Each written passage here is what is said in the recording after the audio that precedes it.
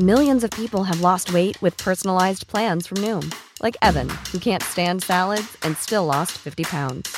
Salads generally for most people are the easy button, right? For me, that wasn't an option. I never really was a salad guy. That's just not who I am. But Noom worked for me. Get your personalized plan today at Noom.com. Real Noom user compensated to provide their story. In 4 weeks, the typical Noom user can expect to lose 1 to 2 pounds per week. Individual results may vary.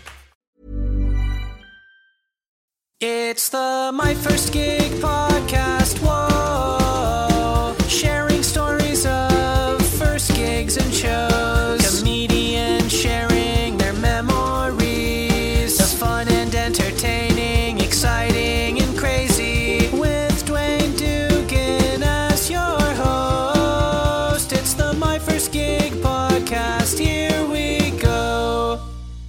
Hello. Can you let me talk? Excuse me? Hello and welcome to the My First Gig podcast. I am your host, Dwayne Dugan. Thank you so much for joining me today. Once again, here to hopefully break up your week, break up the boredom, break up the ever looming insanity. I began using the series number as like a direction on how far we've been in this. So this is series 2, episode 6. So I'm like, oh, we're 6 weeks in. And I'm not sure if that means I should think that, oh, how's it been 6 weeks already? Or should this actually be episode 45? You know? Do you know those socks that you have with the days on them? Now, I have a load of those. As I've said in previous episodes, I'm in my mother's house for all of this. There's a box of socks here that I haven't had in like 10 years. And I only came down for a few days, so I'm like running out of socks and jocks. And I just put on the random pair of socks that I haven't touched in 10 years. And it said Saturday. And I looked at my phone and it was Saturday. And I actually felt proud and an achievement. Like those, I'm sure there's people out there who have the socks and they put the right ones on every day. And my God, I would go insane. I'm not sure whether that's mental or organized, but whatever little line between the two would drive me crazy. But like, it actually gave me a bit of a pickup. I'm like, there we go. Not everything's dreadful. I have correct socks on. So even now, saying it out loud, I'm like, no, you are mental. You're going insane. The podcast isn't saving you. My guest today is none other than Tom Rhodes. Tom Rhodes has been around forever, standing the test of time now in his 5th decade of comedy, starting out in the 80s. Appearances on Jay Leno, Comedy Central, The Joe Rogan Experience, and everything in between. Tom's no stranger to gigging here in Ireland, an absolute favourite almost every year at the comedy festivals here. I had the pleasure of hosted, I think it was the last show of the Vodafone Comedy Festival. You've heard me mention it before. It's the only thing we have in Ireland to look forward to, and there's been no official announcement, but due to the restrictions, it's not going to go ahead this year, and I'm very sad. But last year at the Vodafone Comedy Festival, I hosted the final show of the weekend in one of the tents there, and Tom was on the bill. First time meeting Tom, great gigging with Tom. It was Tom Rhodes, Ashley Bentley, a local here, Joanne McNally, and Cameron Esposito. And then, of course, the world-famous podcaster Dwayne Dugan as the MC. Always the MC, never the bridesmaid. It was great to catch up with Tom again to talk his first ever gig. I'm sitting here, as you may have heard me being interrupted at the top by my assistant here, Kitty, my cat Kitty. She's asleep here next to me, and I've just realised tomorrow is the last day of her teens. So today's Wednesday, tomorrow Thursday when recording. On Friday she turns 20 years old, and that's not in cat years, that's in human years. In cat years I think she's approaching 102, 106, you know, so she's pretty old. She's enjoying a nice snooze now. She loves her snoozes, but like if you were 106 you'd do nothing but sleep either. But she still finds time to interrupt me in the podcast. Let's see how she's getting on. Kitty. Hello. You're on my podcast. You've been on before, haven't you? Yeah. She's having a nice time now. So I was 12 when we first got her. So I've got a brother and sister, Katie and Pierce, and Katie is 15 years old and Pierce is 12. 15 and 12, yeah. So like, Katie's been in my life longer than everybody. My longest friend I didn't meet till I was 12. Later that year. Not that I didn't have any friends when I was 12. We just moved around a lot. And now I only have like 6 friends. And the one I've known for the longest, I've known for 20 years. but not yet. We would have met in September. So, Kitty, yeah, you've been around the longest.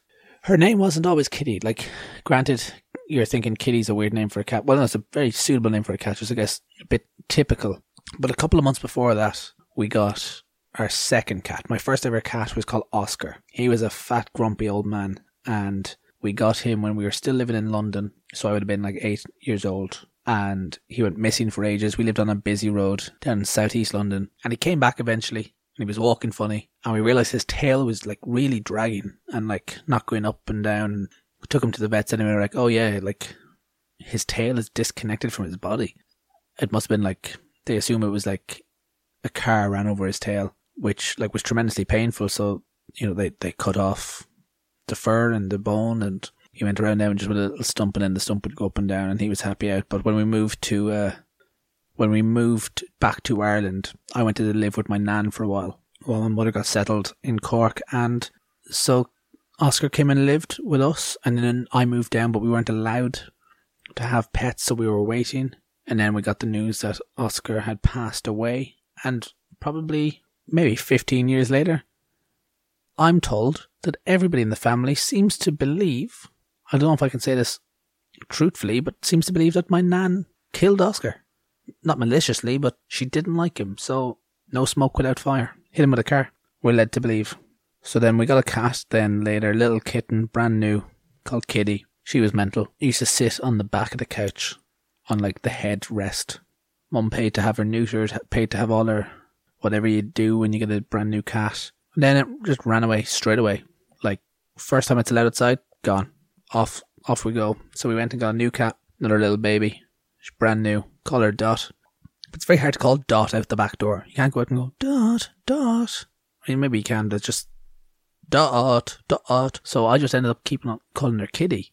Because she looked exactly the same. Brown tabby. All my cats have been brown tabbies. Short hair. Loved them. And yeah, she was the best. And she's still here. And we've been very lucky. She's still very healthy. Like, you know, when I tell people that she's nearly 20, they don't believe it because she looks so young and she's got a bit of energy in her and she jumps up and down and runs around. And she's not as, you know, she has slowed down in years, but she's not what you're picturing when you picture a 20-year-old cat, you know. And even the vets and everybody, they're saying like, here, look, she defies the odds. I remember the biggest issue that we had was, I think my mother was in Australia and I was in Dublin, and I came back from Dublin and we were going to go collect the cat from the vets. The vets also have like a place there to like mind animals, like a kind of a kennel or a cattery, or did I make up the word cattery? So she'd been there for a couple of weeks, you know, a kind of quite a long stay for her. And we went down and my mum's friend and my aunt were with me to come collect her. And we went in, got her from the vet, so happy to see her, bringing her out to the car. But the door on the cat box was loose, flies open, she jumps out. She doesn't know where she is. She's terrified. She hops up on a wall and goes into back gardens of houses. And it's like, that's it. She's gone forever. I'm searching, trying to jump up on the walls, running around, trying to see. No, she's gone. She could be anywhere. There's a busy roundabout. There's, you know, it's not this little quiet. There's just hundreds and hundreds and hundreds of houses, back gardens, trees, everything. And then just finally, when we're really worried that she's gone, you just hear this tiny little meow. She's terrified, doesn't know where she is. Answers the call, get her back in the box, and she jumps in the box this time. She wanted to escape the first time. Now she's like, oh, look, maybe I should be in here for a reason. But other than that, she's been great, and she's having a little sleep now. And yeah, Friday, May 1st. On the 1st of May, she'll turn 20 years old, so happy birthday, Kitty. No, she's asleep. On the first day of May, she was breaking away when the moon came and sat on your shoulder. She was still young, not yet highly strung, as she needs to be when she gets older. I am losing my mind singing poetry to a cat. I'm going to go away, introduce an episode while I go and bake the best cat cake. How about you sit here and tune in to my first gig with Tom Rhodes. Oh man, I'm fantastic. My mother was visiting me a month ago when all this stink ball of virus hit, and we decided she should stay here with me and ride it out. Otherwise, I would have been alone in Los Angeles and she'd have been alone in Florida. So I love and adore my mother, and I'm happy to be looking out for her. And then also, I would have been, I think, more casual in my attitude about going out if she hadn't have been here.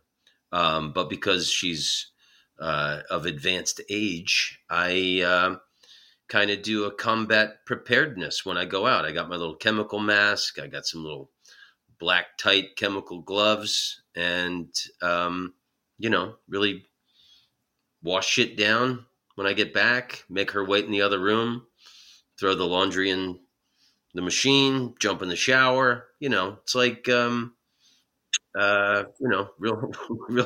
hardcore precaution. Well, it's doing what we hoped everybody be doing. Washing their ass better. But that's nice. I'm the same. I'm down in my mother's house. I came down to visit basically, before things got shut down, and then got shut down while I was here. But it's nice. It's probably, it's the longest that I've spent visiting in the last 10 years. So it's positives in it. Yeah, I think there's a lot of great things. I mean, for me anyway, like kind of similar. My mother and I usually only get a week at a time together. When I go visit her in Florida, or she comes to visit me. And this is kind of nice to have the unabridged time with my mother. And then also, I think it's a really good time to be able to hug your mother during all this. There's all these horror stories of, not being able to go visit family, or if you do, it's like through a glass or anything like that. So, yeah, and I think even a lot of mentally well-adjusted people are having a difficult time. I think the mental clusterfuck for a lot of people who are either alone or trapped with somebody they don't like. Like, I read that domestic violence is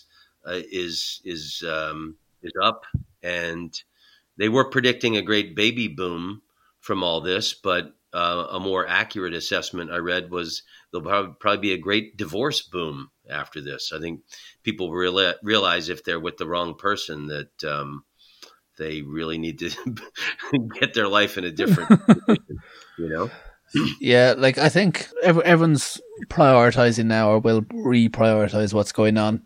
When did kind of lockdown happen over there? Like, we're talking like 14th, 15th of March, I think it was it? Well, I'm in California. California was way ahead of the rest of the country. Okay. So they canceled everything on March 13th, which was the Friday the 13th. All the comedy clubs in Los Angeles got shut. Everything got shut. They said no nightclubs, no restaurants, no bars. So I think it was that week. It was somewhere, but we were in California. They had made I think that's when they made the whole state lockdown. A couple days or a week before they had locked down San Francisco. How are you finding not performing and not working as regularly as you're used to? Well, the good thing for me is, I'm normally on the road at least 2 weeks a month. Yeah. And I've wanted to spend more time at home. So it's actually kind of nice not to be going to the airport every week or every other week to go fly somewhere and do shows. And fortunately for me, I'm editing my next album. Oh, very nice. Which my last album was Around the World, where I recorded it in 24 cities around the world. Took me 2 years to record it. It starts in Paris, ends in Jerusalem. I got Dublin, Galway, and Belfast on the Around the World album. But last year I did this theater tour of England, Ireland, and Scotland, and I'm editing that right now. And that album is going to be called The Honky Motherland. Okay. And it's really nice to be I'm listening to these shows every day, and it's really pretty beautiful to hear. Even though I can't perform right now, I'm really enjoying hearing the roar of these theater crowds when like a laugh really hits. So I'm kind of getting my fix that way. That's very nice. Yeah, it's amazing how like separated it can be, even just after, it's been a month and a couple of days, and simple things like even just hearing a crowd together might sound odd, or in other ways nice and comforting. Yeah, it's interesting. Like I think a lot of things are going to change. I think a lot of great things are going to come out of this. I'm an eternal optimist. But I think it's a good time for everyone in the world to recalibrate and reassess the things that are important in their life. But the point I'm trying to make is, like, when September 11th happened, I was living in Amsterdam. So, like, the world kind of freaked out. I remember what Europe was like after that, but that was really like kind of like the collective experience of the United States, like the changes that really happened and what people were experiencing. The thing about this experience, the unique thing about this is that everyone in the world is experiencing this exact same collective experience together. So, like, everybody in the world is on lockdown. My mother's from Argentina. She's been talking to family there. I've been talking to friends of mine around the world, and everybody is, locked in their little abodes and hovels. And I think that it's just we'll see how this is gonna react in the comedy world. And like, it is kind of unique that everybody has the same experience. And I think it's kind of an epoch in time. I'm excited to go back, and I'm excited to recreate the next phase in my life, because everybody is going to be recreating the next phase in their life. It's hard to predict, but I'm going to take your optimistic look and go, yeah, I think it's going to be exciting what's happening next. We're going to talk about your first ever gig, first ever time on stage tonight. But before we do, I want to ask you, if I say to you, what's your first memory of comedy? What comes to mind for you? Richard Pryor. My father was a huge Richard Pryor fan, and my dad loved stand-up, but Pryor was his dude. And my dad had tons of Richard Pryor records. I remember we had vinyl records. My dad loved Pryor and Bob Newhart. So I remember we had those vinyl records in the house. But my dad had, I don't remember if they were cassettes or even 8-tracks, but I remember driving around with my dad as a little kid, and my dad listening to Richard Pryor. So my first comedy memory is being a little kid. And, like, you didn't have to wear seatbelts back then. And I remember when I was like 4 or 5, driving with my dad, I would actually stand next to him, and I would have my arm around my dad as he drove, no seatbelt on. If we'd have gotten in a car accident, I'd have been killed against a windshield or gone through the windshield. But I remember driving around with my dad listening to these Richard Pryor tapes. And I didn't understand a lot of the adult themes and stuff like that. But the thing that hit me as a kid was when Pryor would animate animals. Like, he did the thing about his girlfriend broke up with him, and then the dog came up and talked to him on the way out and said, hey, Rich, it's been cool, but you were a little tardy with the food, and left a little something for you to remember me by behind the couch. And then there was the thing with the monkey in the backyard and the neighbor's dog. And then when he went to Africa, he like animated like how the cheetahs were when they were running. So that's the thing. When I was a kid, I remember that was the thing that I loved the most about Pryor, was the way he would animate animals and give them a voice. So that's really my first comedy memory is driving around with my dad listening to Richard Pryor. So stand-up's been, like, you've been aware of stand-up as almost as long as you can remember. Yeah, my whole life. And so my dad took me, my family's originally from Washington, D.C. And my uncle tried to do open mic night comedy for 1 year in D.C. 1978. I was 11 years old. And my dad took me to see him. And it was at a club called El Brookman's. It was the first place to do stand-up. Club to do stand-up in Washington, D.C. And the entrance was next to the stage. And the show was in progress when we entered. And I was wearing a Washington Redskins jacket. That's the football team of D.C. And the comedian on stage grabbed me, pulled me on stage, and he interviewed me like I was the coach of the Redskins. And I was 11 years old, and I just gave little bashful, dopey 11-year-old kid one-word answers like, yes, no. But I'll never forget standing on that stage and seeing all those happy people with their heads thrown back in laughter and all the teeth in their mouth. And I know I know that I've romanticized the memory, but in my mind, it was all of humanity. There were Black people, there were Latino people, there were Asians. There was every kind of flavor of humanity laughing in this, club. So my idea of stand-up was that when you're on that stage, you're talking to the world. So and then we sat at the bar, and I remember sipping Cokes and watching all the comedians that night. And it just seemed like this magical world where these guys were like wizards. They could get up there with words and ideas and like make this whole room full of people laugh. So from that moment onward, I never wanted to do anything else with my life. And I became a student of stand-up comedy. Like Saturday Night Live was on. I remember staying up late watching SNL on Saturdays. Johnny Carson was back then, was on nightly during the weekdays. And he always had stand-up comedians on.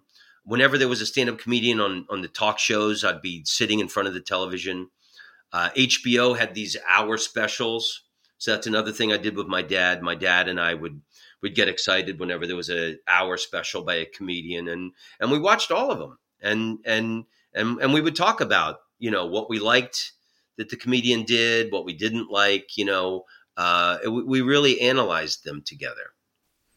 That's interesting because, I guess at that age, to get that experience, and from a young age, you've been listening to these tapes and hearing these cassettes and stuff like that. I'm thinking now, from that moment at 11 or 12, you didn't want to do anything else with your life. How important do you think it was that your uncle was doing this? That, I guess, for someone that age, for you to realize that it was something that you could do later on? Because I guess if he wasn't there, it might have been a bit too far-fetched or something like that in a child's mind. Well, he didn't stick with it, but it definitely was and I'm seeing these people doing it on television. I saw the people do it at the club. And, when you're 11 years old, you're not thinking about money and what careers, is banking going to be better than comedy? I wasn't, I just thought these people were magic wizards and everything in comedy. I mean, I got into Monty Python.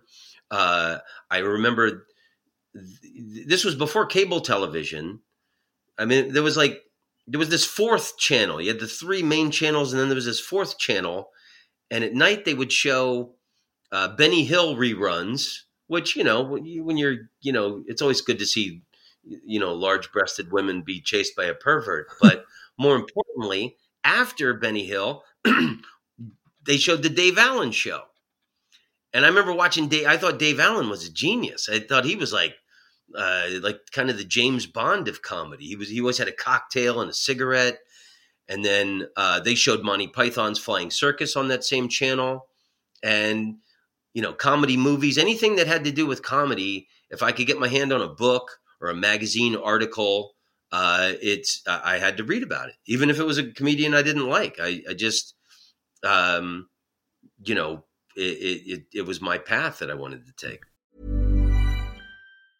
This Mother's Day, celebrate the extraordinary women in your life with a heartfelt gift from Blue Nile. Whether it's for your mom, a mother figure, or yourself as a mom, find that perfect piece to express your love and appreciation. Explore Blue Nile's exquisite pearls and mesmerizing gemstones that she's sure to love. Enjoy fast shipping options like guaranteed free shipping and returns. Make this Mother's Day unforgettable with a piece from Blue Nile. Right now, get up to 50% off at BlueNile.com. That's BlueNile.com. I'm Sandra, and I'm just the professional your small business was looking for. But you didn't hire me because you didn't use LinkedIn Jobs. LinkedIn has professionals you can't find anywhere else, including those who aren't actively looking for a new job, but might be open to the perfect role, like me. In a given month, over 70% of LinkedIn users don't visit other leading job sites. So if you're not looking on LinkedIn, you'll miss out on great candidates like Sandra. Start hiring professionals like a professional. Post your free job on linkedin.com/people today. Planning for your next trip? Elevate your travel style with Quince. Quince has all the jet-setting essentials you'll want for your next getaway, like European linen, premium luggage options, buttery soft Italian leather bags, and so much more. and is all priced at 50 to 80% less than similar brands. Plus, Quince only works with factories that use safe and ethical manufacturing practices. Pack your bags with high-quality essentials you'll be wearing for vacations to come with Quince. Go to quince.com/pack for free shipping and 365-day returns. Obviously, at 12 years old, you're not ready to step on that path yet. So, like, how long does it take you to go and actually start to perform then, or what you have to do to reach that level? Well, when I was 12, my family moved to Orlando, Florida. Actually, we moved to Oviedo, Florida, which is, it used to be a small citrus farming village outside of Orlando. But Orlando grew up, it expanded, and they built a circular highway around it. And now my charming citrus village is a highway exit with Target and, Chili's and Burger King and all that other kind of stuff. And the orange groves are no longer. But when I lived there, the high school that I went to was pretty small, and everybody knew that I wanted to be a comedian. So I got to do everything. I got to do the morning and afternoon announcements, like in 11th and 12th grade. I got to host all of the pep rallies and the talent shows. So I was always working on jokes, and I was always keeping notebooks and writing funny ideas and joke ideas. So I really was lucky at my high school that I got to do. And then most importantly, I have to say, I had this beautiful man, greatest teacher I've ever had, black and gay. He was the drama and speech teacher, Mr. Martin. And he used to wear purple suede boots. What a cool guy. He gave me the first there was a little stage in his class, and he gave me the first 5 minutes of every class to do my stand-up routine. So the deal was that I made with him was he would give me the first 5 minutes to do a little monologue, and then I'd give the class back to him. And he told me if I ever interrupted him in his class, he would take that privilege away from me. So I was the most well-behaved pupil in his class because he gave me this stage time.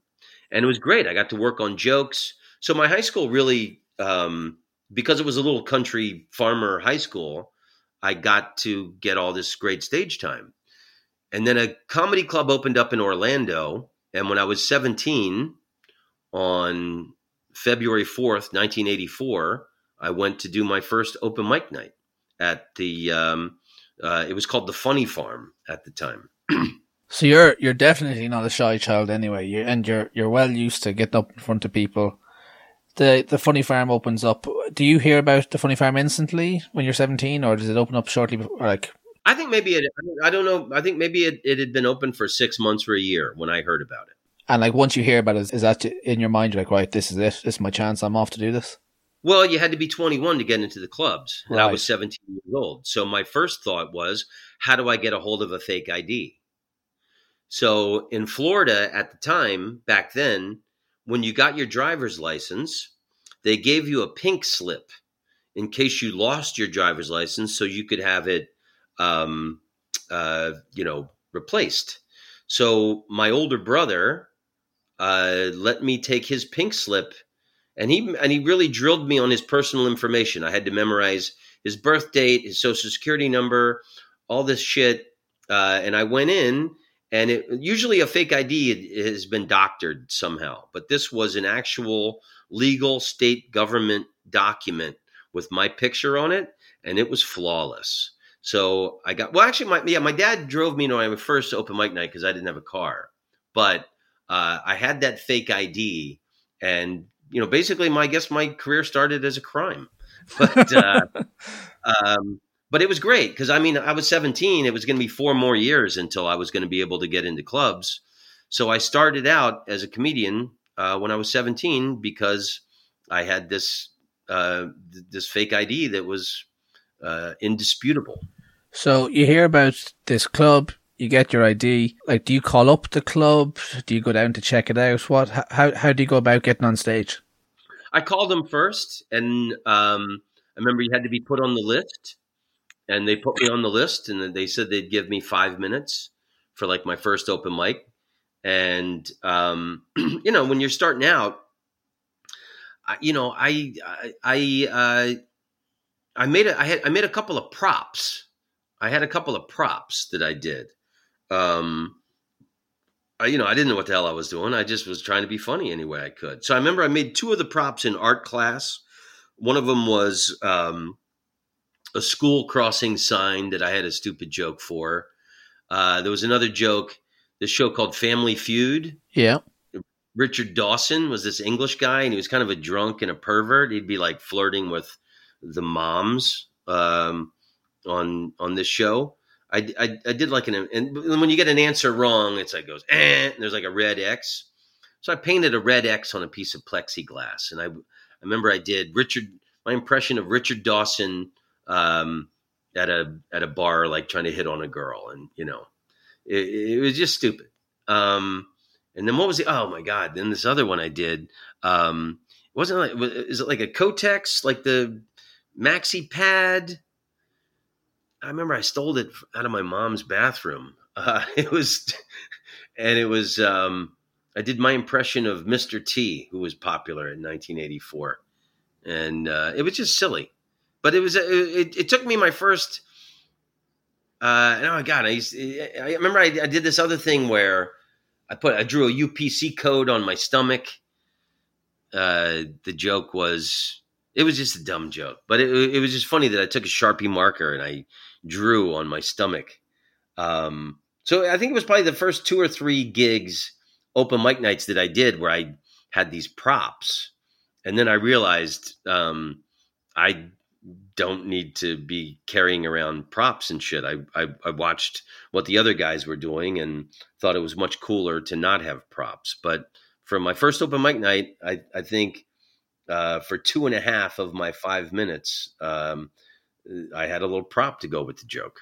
You say you've been performing at the top of class every day and you're waiting all this time, for years is what you want to do. You finally get told, right, here's your 5 minutes. How do you go about either deciding what goes into that 5 minutes or condensing stuff into 5 minutes? Or you probably had too much you wanted to say, I'd say, in that first time getting up there.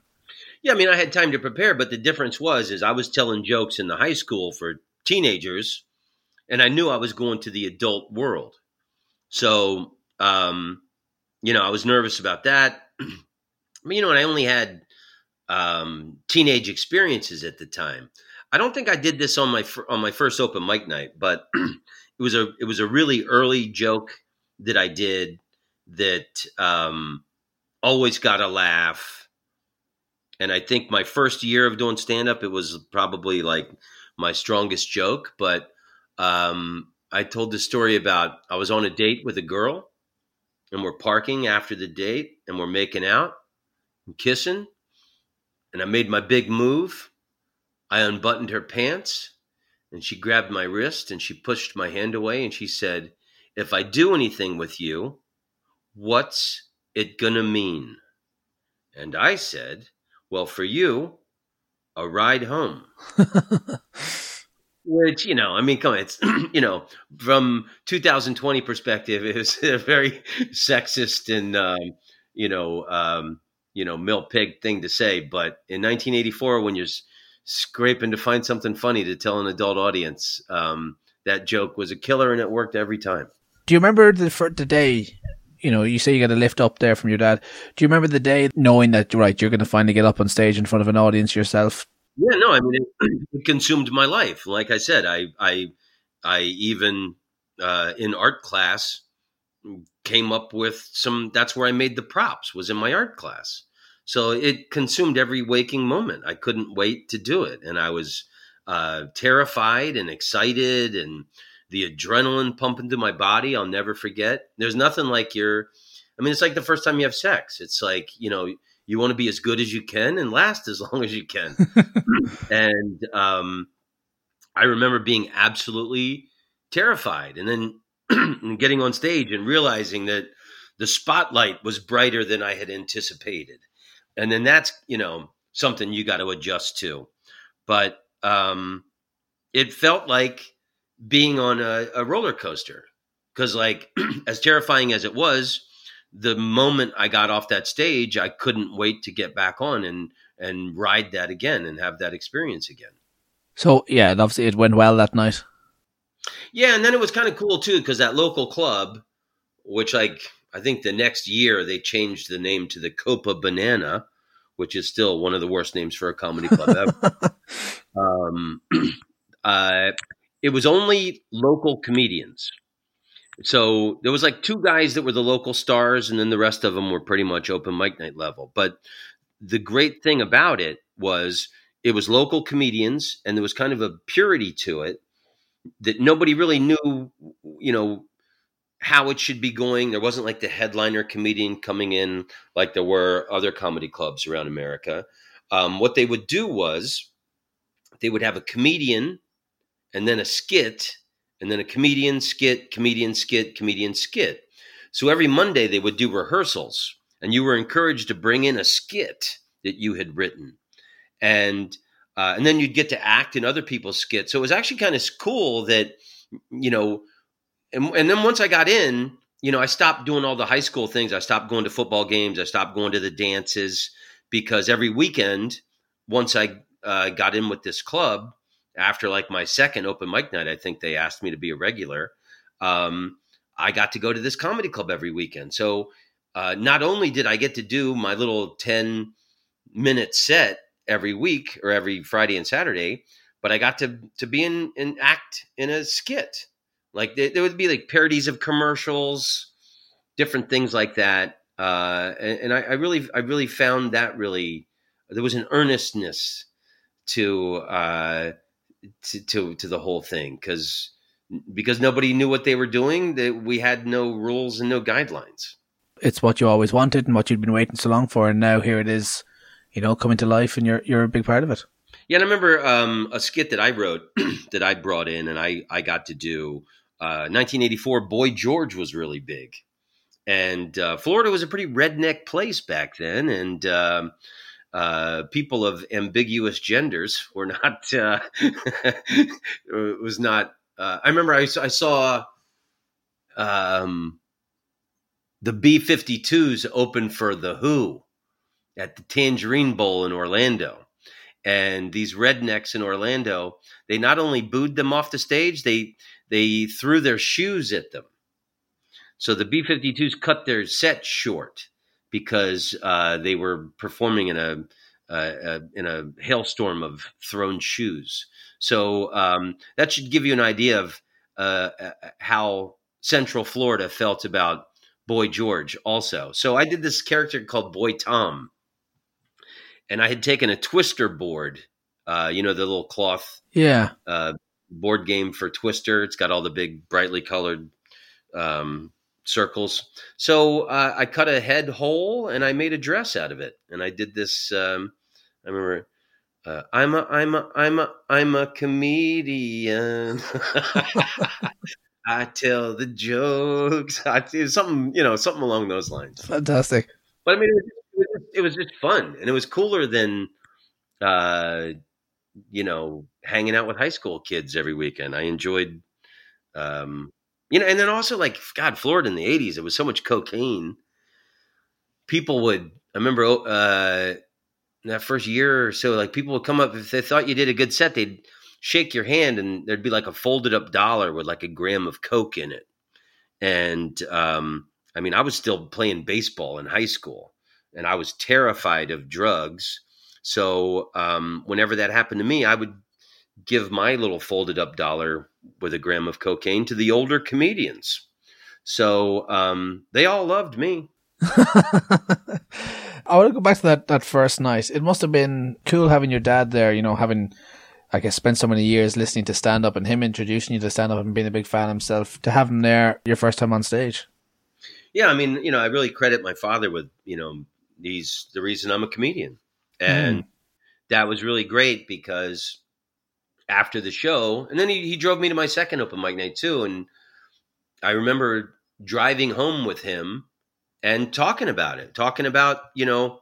what worked and what didn't work, and, mistakes I made and just how to correct it, and how to, stay focused and cool like a gunfighter and not let certain things jangle your nerves when you're up there, you know? And like, oh, that joke didn't work. That's probably best to drop that one. And, oh, that one really worked. And, you know, things like that. Do you remember any of the names of the people who were around at the time, or if any of them did you keep up with any of them as the years passed? I remember every one of them, and none of them still do comedy. If I could take you today, take you back to the Funny Farm right before you're about to go on stage, if you could take yourself aside and have a minute or two with you, what do you think you'd say if you had a moment to speak with yourself? Well, you know,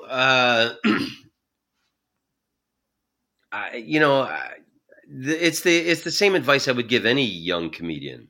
Don't be so hard on yourself. I think a lot of comedians are perfectionists, and a lot of comedians beat themselves up, especially in your first 10 years of being a comedian. You know, you could have a great set and then like you're unhappy because one or two jokes didn't work. Oh, well, that thing didn't work, or the new thing I'm trying didn't come out of my mouth properly.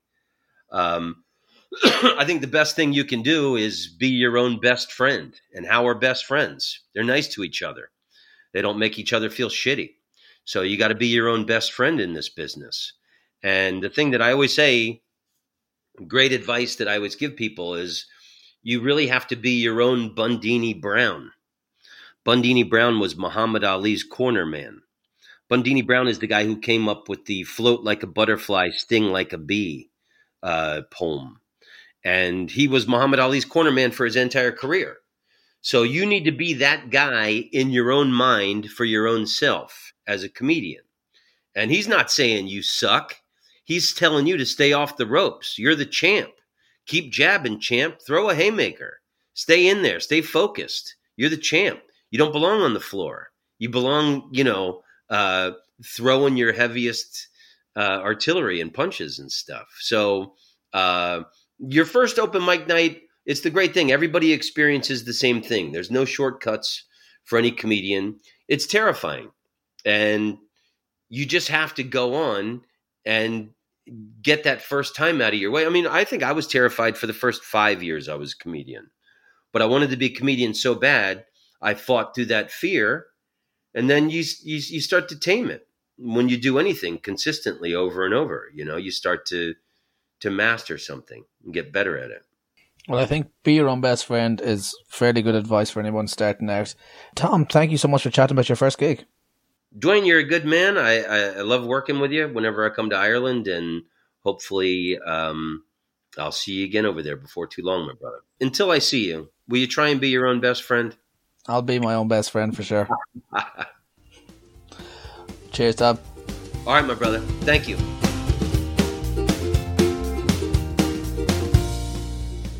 Be your own best friend. Good advice now. Good advice in the before.